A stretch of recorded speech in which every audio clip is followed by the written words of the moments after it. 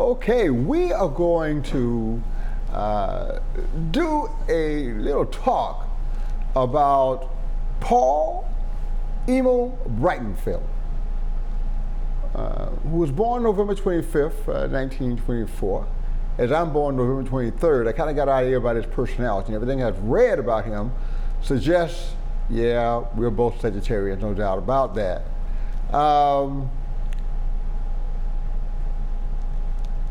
A little bit of confusion about his heritage.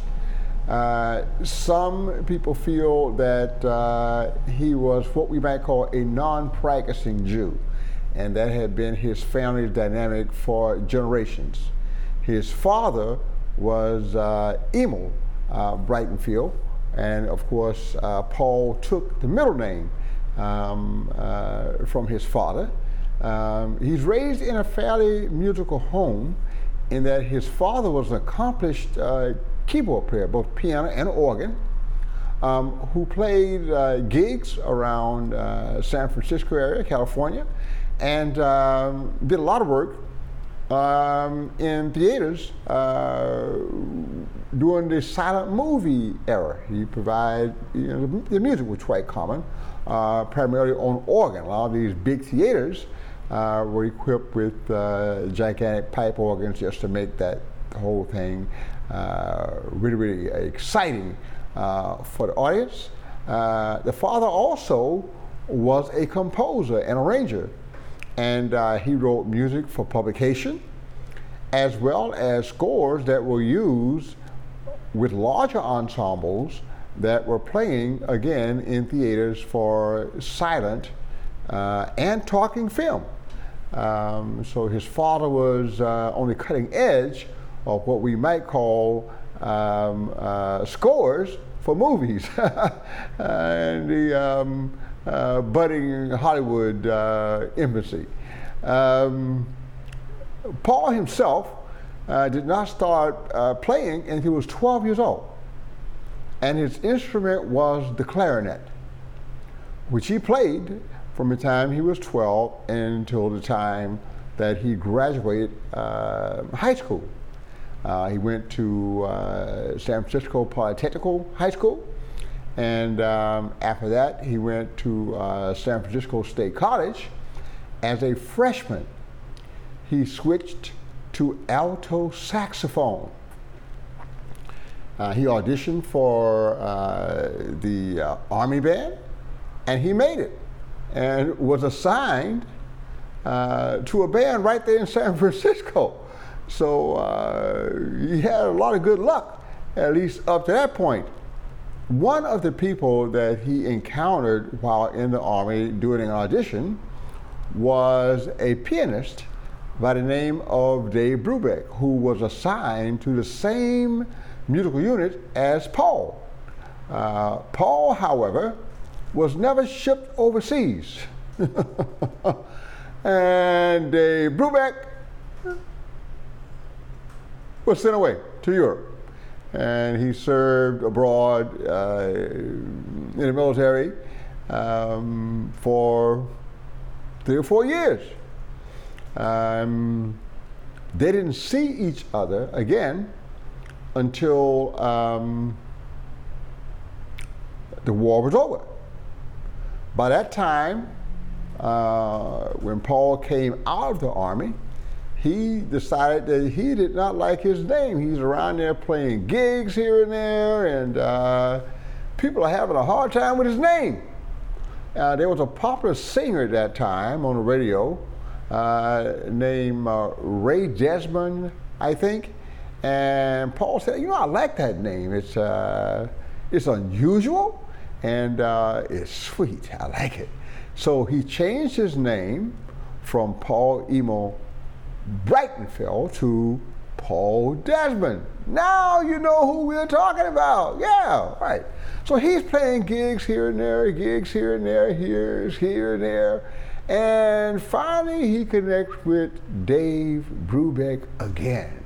And they start playing little gigs at this little club and that little club and this little club. And there was always a little conflict between them because they were very, very different people. Dave was a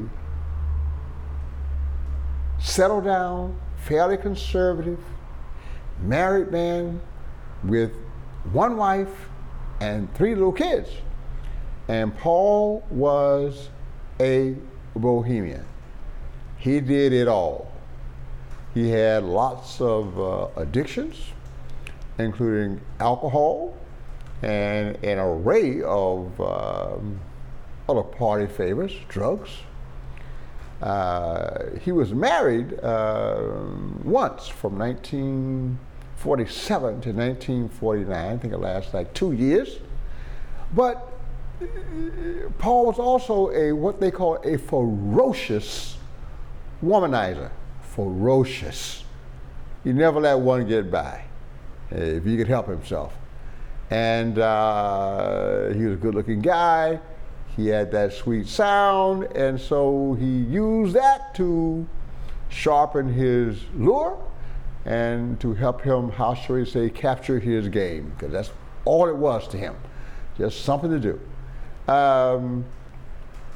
He and Dave had a disagreement over a gig, and Dave fired him. And then Paul went back to the club owner to make sure that Dave could not continue to play the gig without him. So because Dave fired Paul, Dave himself and his entire band got fired from this club. This set up a, let's just say they had a pause in their relationship. And Dave was quite angry about it.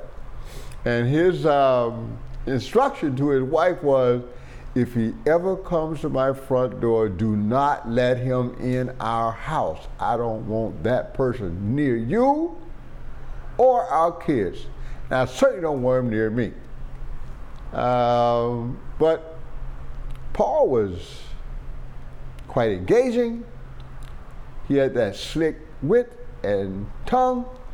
And one day he is driving around and he hears the Dave Brubeck Trio on the radio.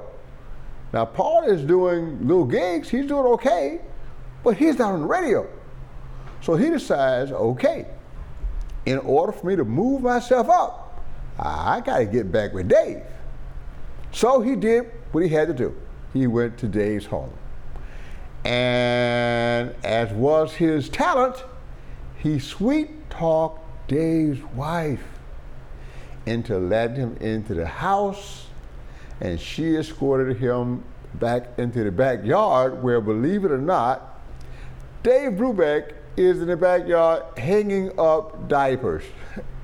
Let's just say the conversation went sideways real fast. But Dave was a gentleman. He didn't want to yell at his wife or anything, and the little kids all around. You don't want them crying. So it stayed at a simmer. They agreed to agree and disagree, but to come up with a contract.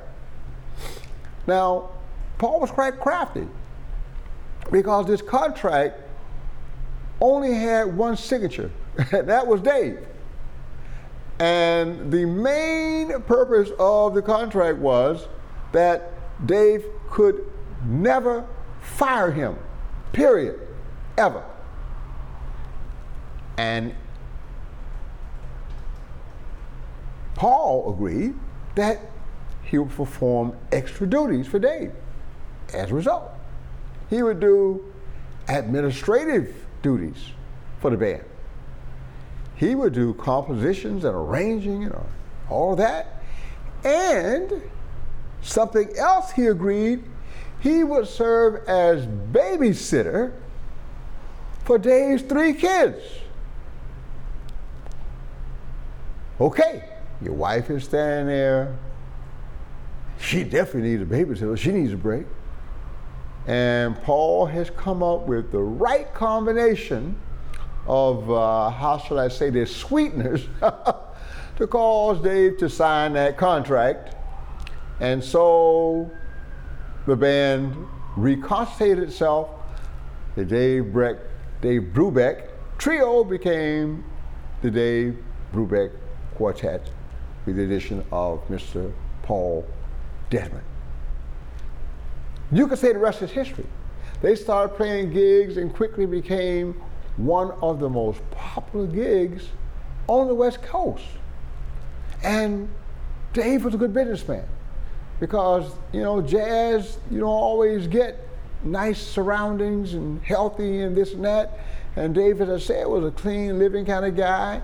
And jazz clubs, not necessarily clean living things. A lot of loose women, a lot of alcohol, a lot of people out there with drugs and this and that. And Dave wanted to get away from that as much as he could, so some of the bigger gigs that the quartet played were at colleges, and recordings were made of these at Oberlin University in Ohio, at Ohio University, and at Michigan State University.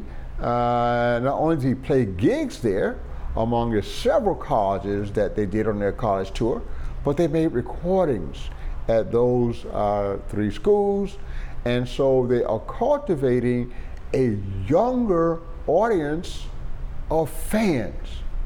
And this gave them a fan base that is emerging with education, refinement, and eventually some money to buy recordings and whatnot. So Dave is taking care of business, and Paul is helping him organize all this stuff, and it's going really, really well. And they're making all of these great recordings as well. The funny thing is, with all the recordings they made, the most popular single tune the Dave Brubeck Quartet ever recorded was a tune called Take 5. And as I prepared for this, I listened to that tune again and again and again, because I listened to it so much as a kid. I hadn't listened for quite a few years. And yeah, it's marvelous. And I especially love the drum solo as performed by the masterful Joe Morello, who was the drummer in that group. Just masterful stuff.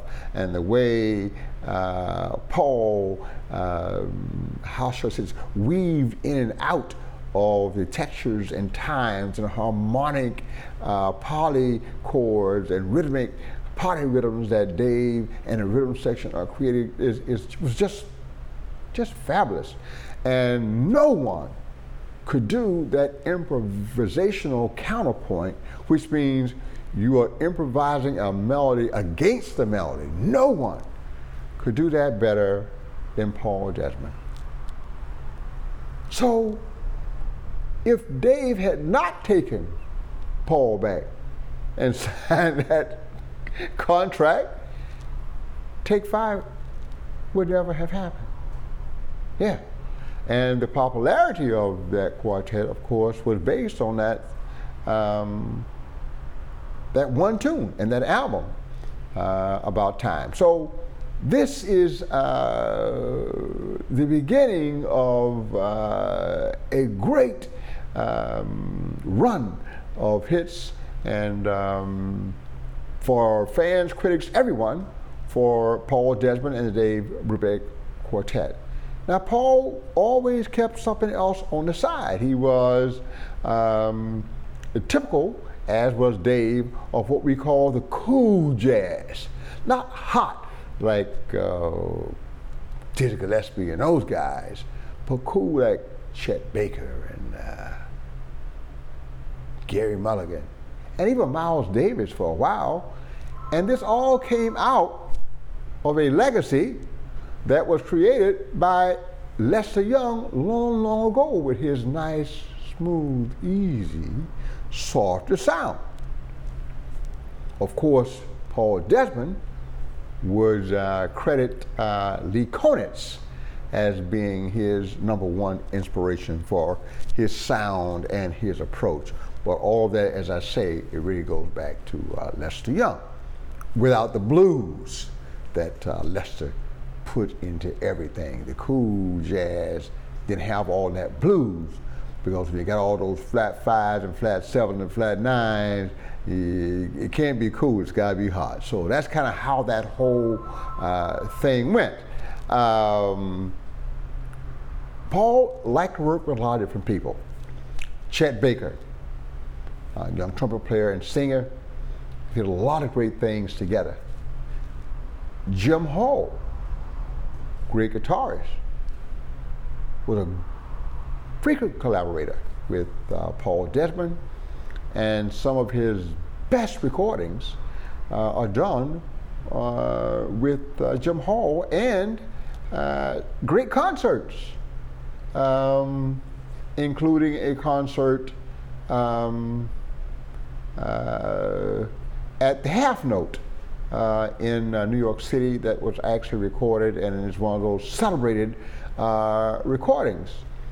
Paul also, believe it or not, recorded with Milt Jackson, who I covered in a previous session, and the Modern Jazz Quartet, because as you remember, MJQ was doing a kind of a classical infused, softer, chamber-like jazz, which was closer to the West Coast cool jazz than it was to the East Coast hot jazz.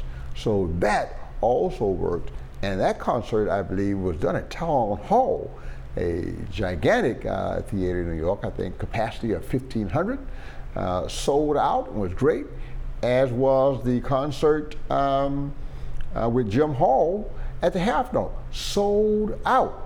So he's becoming very, very popular in his own right, alongside his popularity with the Dave Brubeck Quartet. He also had many collaborations with Gerry Mulligan, the great baritone saxophonist who was also West Coast cool jazz kind of guy. And they did 2 recordings together, Gerry Mulligan, Paul Desmond, and then an album that was called Two of a Mind. And two of a mind they were, because Gerry Mulligan was no angel. He was no Dave Brubeck. He had even more habits and liabilities than even Paul Desmond. All of the above. So they were very, very compatible in spirit, and maybe that is why they were compatible musically as well. And that last album they did, Two of a Mind, kind of suggests that they both realized that they were, as I like to say, two sides of the same coin. Paul continued to record with the Dave Brubeck Quartet until I think that ended somewhere in the 70s, when Dave decided to go into bigger pieces, suites, and more classical infused music, and bigger orchestrations, and etc. And Paul continued to do his small group stuff. Paul lived in New York, and Dave, of course, lived in California. So you had guys who liked two different worlds. Dave liked it in the country in California, and Paul liked it in the city in New York, where he could do what he liked to do, which was just about everything. Now, Paul was a chain smoker, smoked constantly, and he was also a big drinker. And Scotch whiskey, baby, that was him. So anytime you saw him, he was kind of like my father, a cigarette in one hand and a glass of Scotch in the other. That's the way he rolled. Late in his life, well, his life, he didn't live but into his 50s, but around 50, he was diagnosed with cancer. And he had this incredible sense of humor. And his response, when he was told that you have very serious lung cancer and it's probably going to take you out of here, he was like, Oh my God, you mean my kidneys are okay after all that liquor I drank? Hey, I'm really happy about that. Kidneys are okay. So he had that weird sense of humor. Eventually, the cancer won. But despite all of his liabilities, his habits, his bohemian ways, he had a really good heart.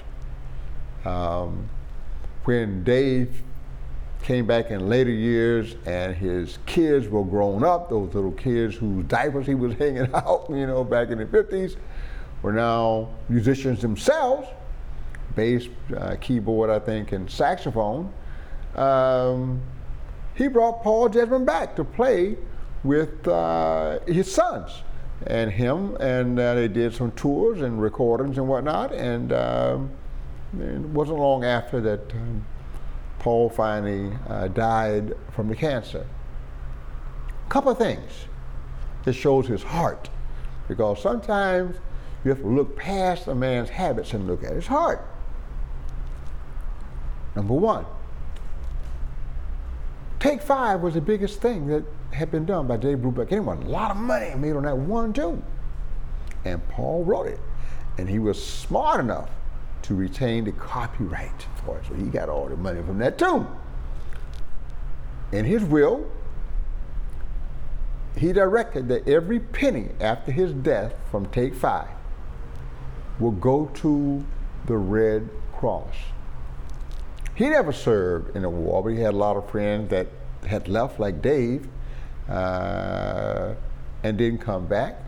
So he was very appreciative of the work of the Red Cross, so he gave them all the proceeds from Take 5 to this very day.